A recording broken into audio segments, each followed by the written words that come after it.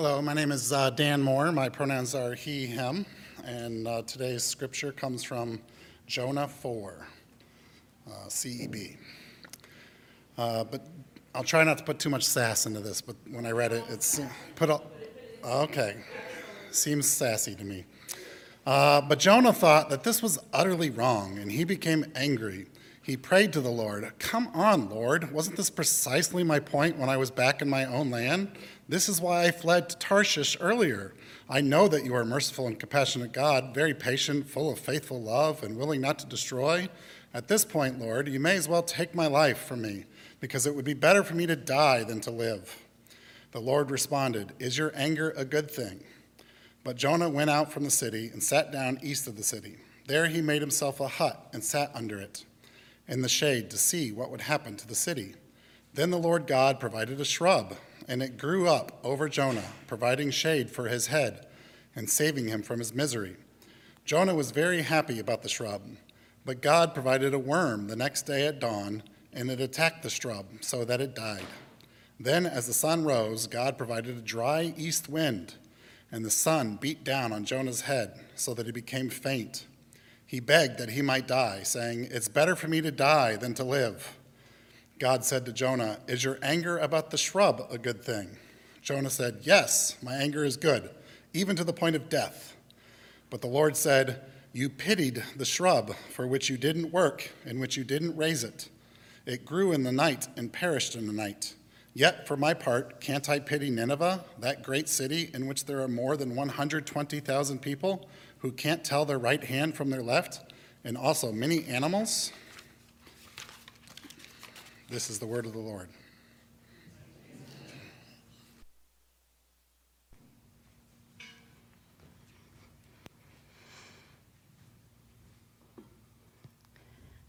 Good morning.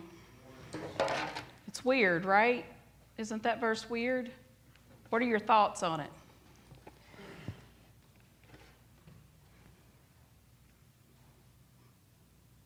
Yes. Sibling rivalry. Yeah, but he got in trouble for doing this. Yes. But, Yes. Mom likes her better than me. Sounds a little whiny, right? Yeah. Anyone else?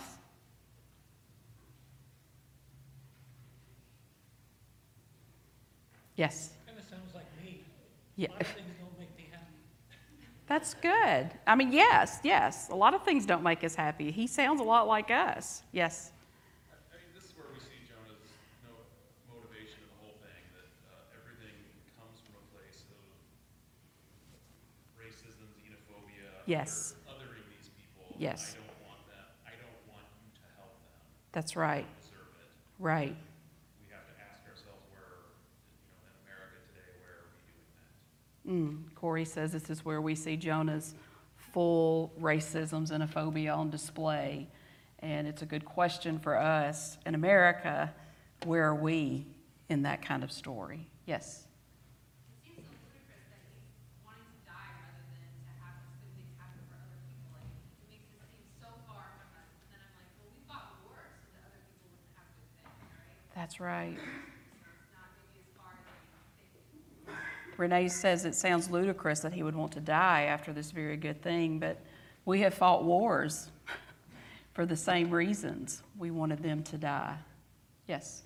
And then a little bit like what Cindy was saying in Renee, it sounds like a teenager, well, I may be able to just die if I don't Yes. get this place. Absolutely. Yes. Sounding a little teenagery there. Yes.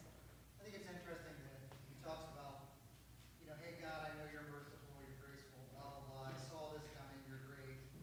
But he also went outside of the city, and it's like the meme, it's like he's eating popcorn. He went to Yes. the city. Yes. He didn't believe that they were going to be, That's right. Yeah. Jason said he didn't believe that they would actually do this, that they would actually repent, that it would stick. And it's like Jonah goes outside the city, plops open a chair and to eat popcorn to watch them blow up. Right? Yes. Very ungrateful. Yes. Yes. That reminds me of anybody that was raised in the Methodist tradition, a lot of focus on pernicious grace and the idea that you could be a horrible, evil person, but if you accepted Christ before you died, you would still go to heaven. Oh, And how people had a hard time with, well, that he was a murderer, he was yeah, evil, but he accepted God. right at the very end. Yeah. And that's called pernicious grace? Yeah. That's interesting. Okay, yes. Go ahead. Pity really stood out to me. Yes. And I would just like want more of definition for that. And Yeah. kind of half being the same. Sounds petty. Yes. Pity on each other. Yes, for real, right. Can you explain it more? Yeah, that word pity stood out to Sarah. Yes. Just the persistence of God trying over and over again. Yes. Let's break this down for you. Yes. Yes, God tries over and over again, right? To like, I'm trying to get you to see this and you're just not there. Yes. Go ahead. Did you have your hand raised? Well, along with what Jennifer said, I find it very interesting throughout that whole Jonah is that God was questioning Jonah. Yes. It's like, Yeah. that's kind of unreal that he just gave him time and time again to Yes. question him. Yes. Why are you angry, you know? Yes, God was giving Jonah time by questioning him repeatedly. Yes.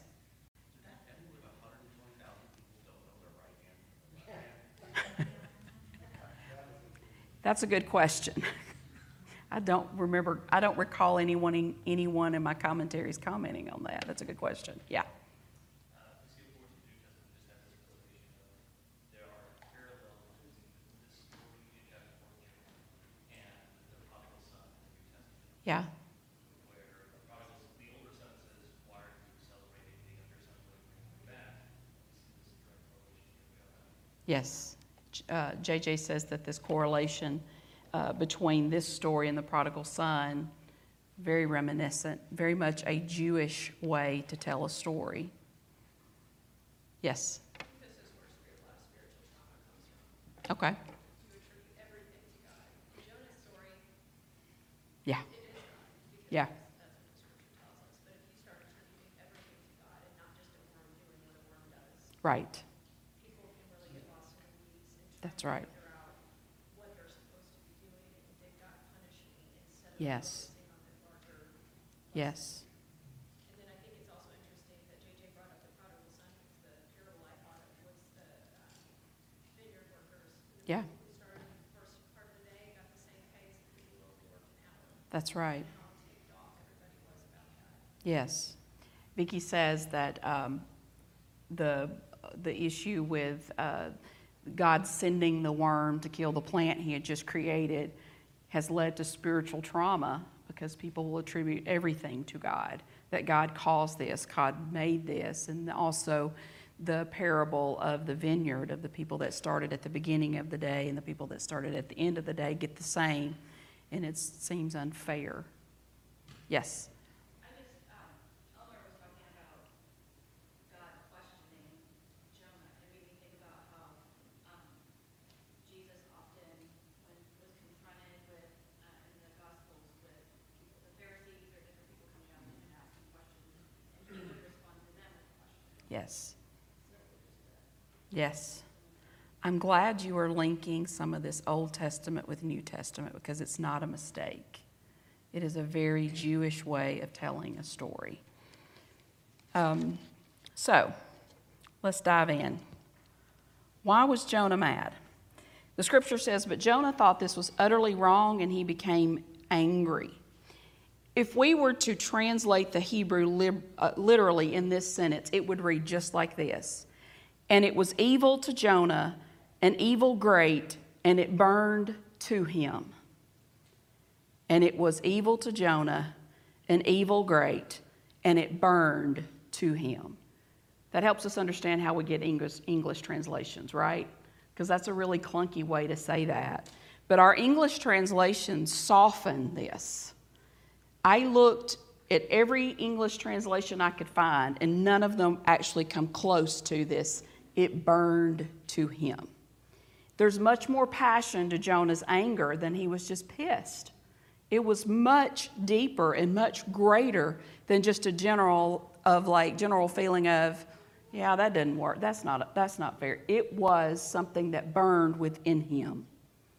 And he prayed to the Lord, Come on, Lord, wasn't this precisely my point when I was back in my own land? This is why I fled to Tarshish earlier. I know that you are a merciful and compassionate God, very patient, full of faithful love, and willing not to destroy. And at this point, Lord, you may as well take my life from me, because it would be better for me to die than to live. I'm with Cindy on this one. I picture Jonah going, oh, right? Like a whiny teenager. But the Lord responded, is your anger a good thing? God did not condemn Jonah for his anger. He asked Jonah, is it good for you to feel that way? He doesn't remark on Jonah's original flight to Tarshish to get away from God. He doesn't remark on the content of Jonah's prayer here, and he does not reply to Jonah's death wish. Jonah gets God on God's own terms. Is your anger good for you? Is it good? It burns to you. I like to say that God is having a Brene Brown moment right here, or an Oprah moment, whoever we want to go with. God asked Jonah to consider, why are you so angry? Where is that coming from? And how far has this anger gotten you? Tell me. Now that sounds something like we would say to our children, right? Like, okay, you're mad, all right. Well, how's that working out for you? How's that working? God becomes Brene Brown. What have you accomplished by being so irrationally angry this whole time? What has it accomplished? God saved these people in spite of your anger. So what did you get out of this? Who was it? I guess it was Dr. Phil that would say, what's the payoff for this? Because we get a payoff when we have bad behavior. We're rewarded by something. So what's the payoff? What's the payoff for him here? Well, nothing. Nothing, except he's still miserable. I love that our emotions don't get minimized by God. God doesn't say, you have no right to be angry. Who do you think you are? You have no right to be angry. I grew up in a household where emotions were not welcome. I don't know if any of you grew up in a household like that. Like you're crying, you're upset about something, and a parent or aunt or uncle will say, stop that crying. I'll give you something to cry about. Yes? Yes. God does not do that to Jonah. And I think that's beautiful. They don't get minimized by God. Our emotions don't get minimized by God, but they can be confronted. Why are you angry? Why are you so sad? Why do you feel defeated? Why do you feel disappointment? God is concerned with our emotions.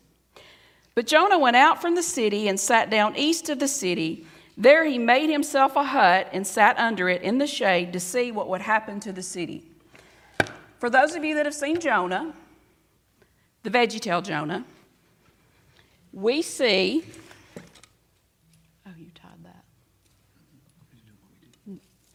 Hold that. We see Jonah go out the city gates of Nineveh, plop himself down in a chair,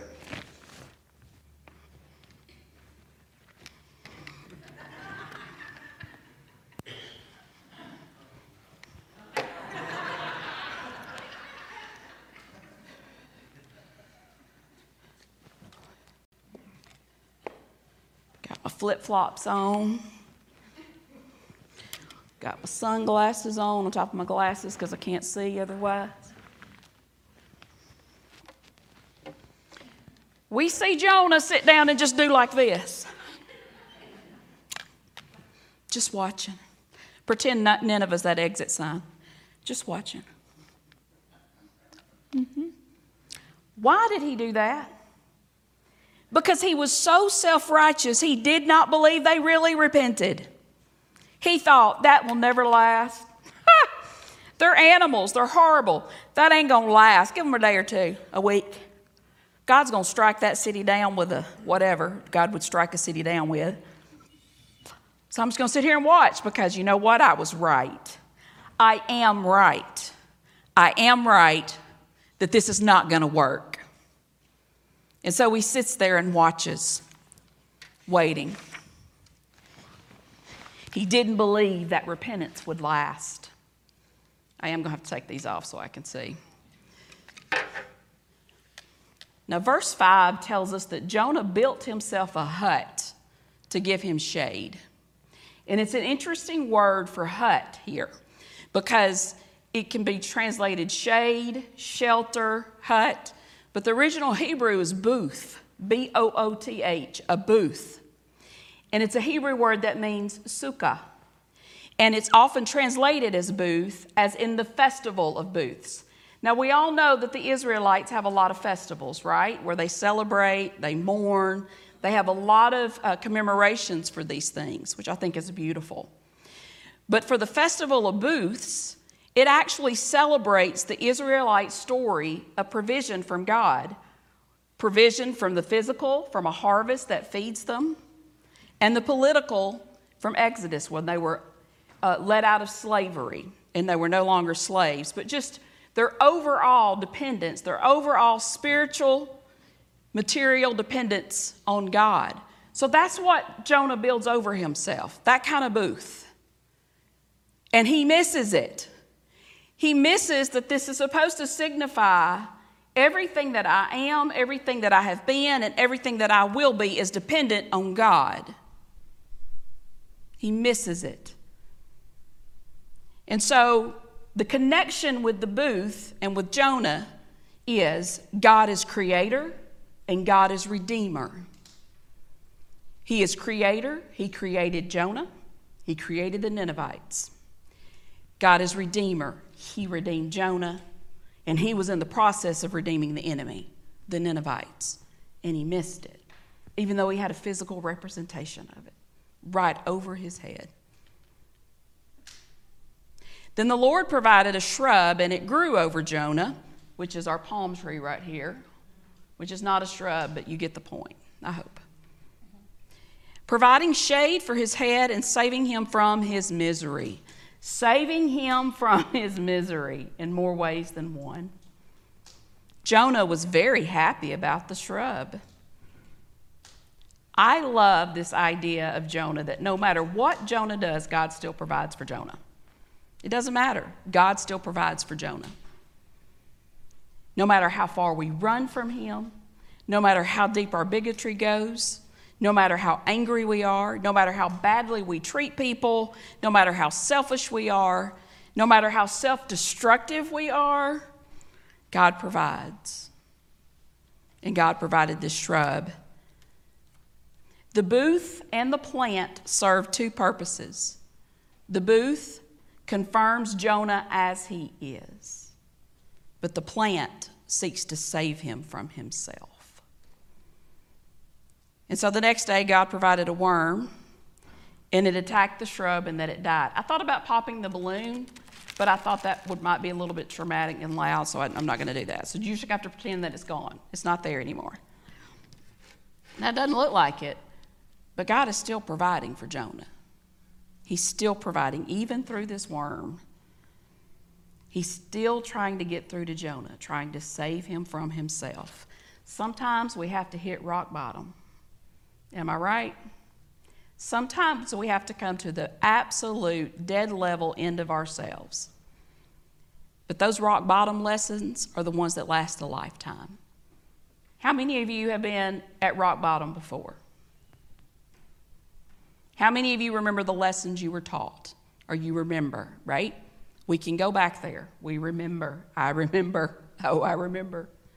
Jonah loved that plant so much. It gave him extra protection from the elements. And this is the first time in all the story of Jonah that we read that Jonah is happy. Jonah is happy over a plant. He wasn't, the text doesn't say he was happy from being saved from the fish. It doesn't say he was happy when the Ninevites repented and were spared destruction. This plant made Jonah happy. And Jonah was still missing the point. God was still trying to save Jonah from himself. And then in verse 8, then as the sun rose, God provided a dry east wind, and the sun beat down on Jonah's head so that he became faint. He begged that he might die, saying, "It is better for me to die than to live." Again, this is the picture. God said to Jonah, "Is your anger about the shrub a good thing?" Not, "You have no right to be angry." No. "Is your anger about this shrub a good thing?" And Jonah says, "Yes, my anger is good, even to the point of death." How many of you watched the series The Sopranos? Anybody? Oh, y'all don't want to confess that you watched The Sopranos, do you? Well, little fact about me, I love mobster movies. I love mafia movies. I've seen them all. I watch them all. If they're on during the day somewhere or at night somewhere, I'm stopping to watch them. I happen to marry someone that hates them. So I don't get to watch the reruns as much as I used to, unless he's not in the house. I love mobster movies. So in the story of The Sopranos, the main character is Tony Soprano, head of this crime family. His wife's name is Carmela. His daughter's name is Meadow, and he has a son named Anthony Jr. And so Tony is the head of this mafia family. And this series goes for 6 seasons. And so at the end of season 6, at the very last episode, series finale, in every single season and every single episode, you're thinking, okay, Tony's getting killed this time. Tony's a goner. Tony's gone for. So at any moment, you're waiting for Tony to die. He has so many enemies. He's been awful to so many people. So you're just waiting for him to get his comeuppance. And so this is how the last episode of Sopranos goes. Tony walks into a diner in New Jersey, and Don't Stop Believing is playing on the radio. Now you're going to have that song in your head, I hope, by Journey. Don't Stop Believing is playing on the radio in the diner. Tony goes into the diner. He sits down with his wife, Carmela, and his daughter, Meadow, and his son, Anthony Jr. He's sitting at a booth back from the front door. But Tony's still facing the front door, okay? People are coming in and out, and every time that door opens, you hear that cha-ching. It's got one of those bells for the door, so you know someone's come in or someone's left. So he'll look up. The song's still playing. They're trying to decide what they're going to eat. And you hear the doorbell ring. The doorbell, whatever you call that thing, the chime. But you don't see who's coming through. You only see Tony's face. So Tony's watching that door. It opens, you hear the bell, and the screen fades to black. And that's the end of The Sopranos. That's it. It's an iconic ending. Critics will call it one of the best endings for a series ever. It was iconic. People that direct and produce films and TV series after that, it's like the Soprano effect. We're going to end it like the Sopranos. Now, I'm not comparing Jonah to a mobster, or the mafia. But we don't get that much of a satisfying ending from the book of Jonah either. Like with Tony Soprano, you don't know, is that somebody coming in to kill him? They're going to kill his whole family? What's happening? Or is it just a delivery guy bringing in some fries? You don't know.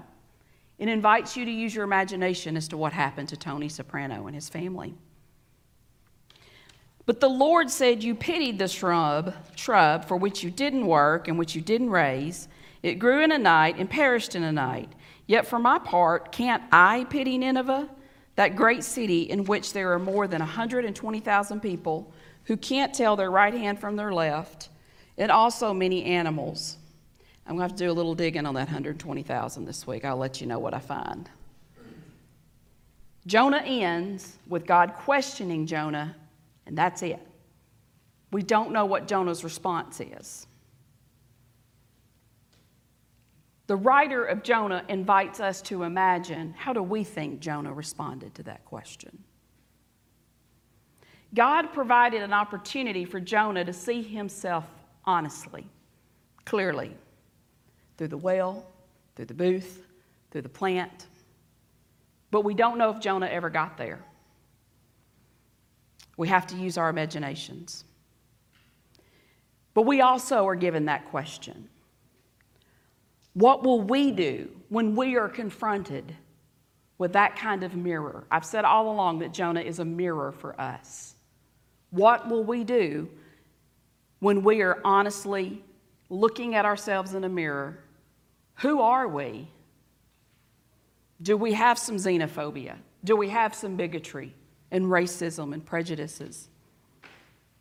Will we continue to be petty? Will we continue to deceive ourselves about the truth of who we really are? Will we continue to judge those who are not like us? Oswald Chambers, in his devotion, this was back in the early 90s. It's written in the 1920s and 1930s, but back in the early 1990s, it became big again. And everyone in my circle was reading Oswald Chambers. It's a daily devotional. And he, in one of his particular devotions, he says, I'm paraphrasing, people who irritate us can be a mirror for how we have behaved or are behaving now. They can be a mirror for who we really are. Somebody's getting on your last nerve. Sometimes if that's a repetitive behavior from this person, it could be your mirror. It could be your mirror of saying, oh, babe, you got some of that in you too, if we let it. Back in the day when Colby was little, he's my oldest, he's 29, when he was an itty-bitty thing, there was a woman in my church, her name was Laurie, and she was just a little bit younger than me, had just gotten married, did not have children, and she would say these bossy things about what I should do with my kids. Like, I wouldn't let them do that. I think that's a mistake. I really think you should do this and not that. And I would get so irritated with her. Like, what the? Who do you think? You don't even have children. Shut up. You don't know, you're doing the best you can, right? You're doing the best you can. And then some young thing comes along and thinks she knows better than you about how to raise your kid. And I want to tell you that worked on me, on my last nerve, for months. Until I read this Oswald Chambers devotion one day. That mirror. Oh, I've been that way. I am being that way towards someone else. Maybe I'm not as vocal as she is. Oh, but I think it. I'm judging. That mirror. That's what Jonah invites us to do. But Jonah also leaves us with this tension. There is tension in this story between God's mercy and God's justice. The Ninevites were not good people. They were terrorists. They were horrible people. They had done irreparable harm and would continue to do irreparable harm to the Israelites. They deserved a reckoning over their monstrous behavior. They deserved God's justice, not God's mercy. And that tension of God's mercy and God's justice remains with us today. Those who have harmed us through abuse, bigotry, discrimination, words, actions designed to wound, actions toward us designed to wound. We need God's justice. I want God's justice. You need to pay for that. You had no right to treat me that way. There should be consequences for you. That tension remains. I want to be vulnerable with you for a few minutes.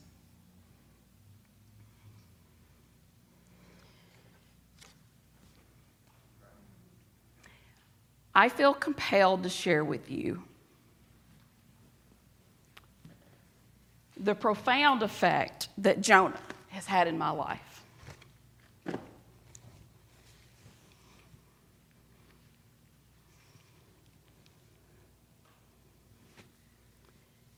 Jonah held up a mirror to me, and I did not like what I saw.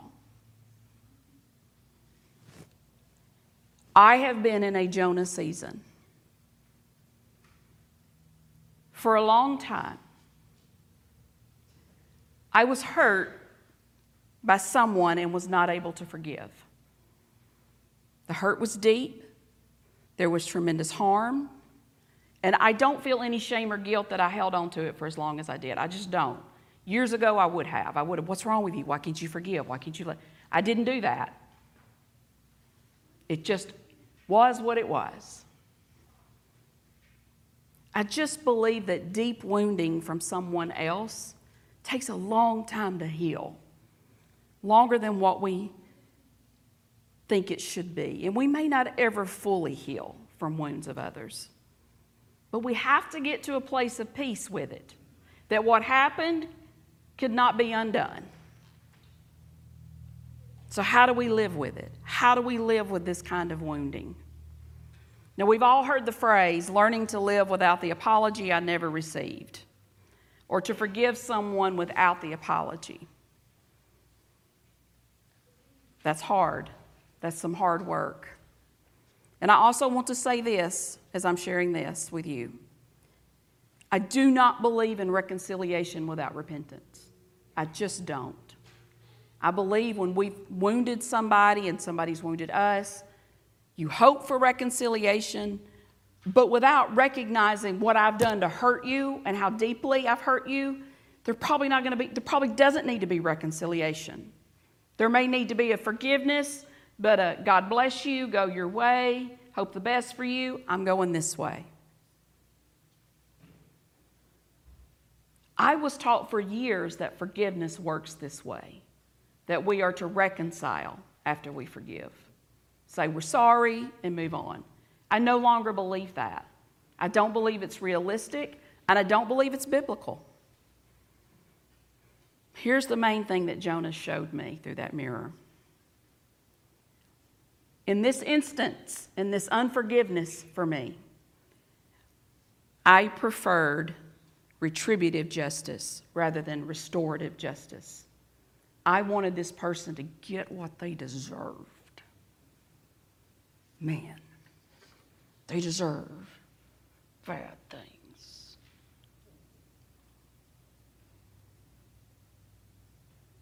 I'm not proud of feeling that way. I don't say that to you with any pride in my heart at all. I say this to you to be vulnerable because we're all human beings, and I think we all will experience that at some time or another. You should get what's coming to you. My hurt had developed into bitterness. And at that point, I was racing down a path with no clear exits. All street lights are gone, and it is unknown territory. Bitterness can do that to us. Jonah revealed to me how bitter I was becoming. A mirror. Jonah wanted restorative justice for himself, but retributive justice for the people of Nineveh. I wanted restorative justice for myself, but retributive justice for this other person. Brian Morris says, whatever traits and qualities that you believe God has, you will tend to mimic. I had forgotten the restoration, the redemption, the loving kindness, the mercy, the grace, the forgiveness that others have shown to me along the way, and certainly that God has. I had forgotten. I was Jonah. What's happened has happened. That apology, that repentance will most likely not occur, although with God all things are possible. But if anybody else in the room is in a season like that, I want to say to you with all the love I have in my heart for this congregation and the people of this community, let it go. Let it go. Stop all the vain imaginings that it could have been any different. Allow God to provide the way, to show you the way, to let it go. In closing, I want to read a prayer from my journal from a poet, Laura Jean Thurman. And this is what she prays. God, today it's hard to pray that terrible people would repent and turn to restoration. I want them to stay evil, and I want them to be destroyed. Touch my bitter Jonah heart. Remind me of my baptism. Replace my longing for punishment with a longing for your kingdom come. Amen.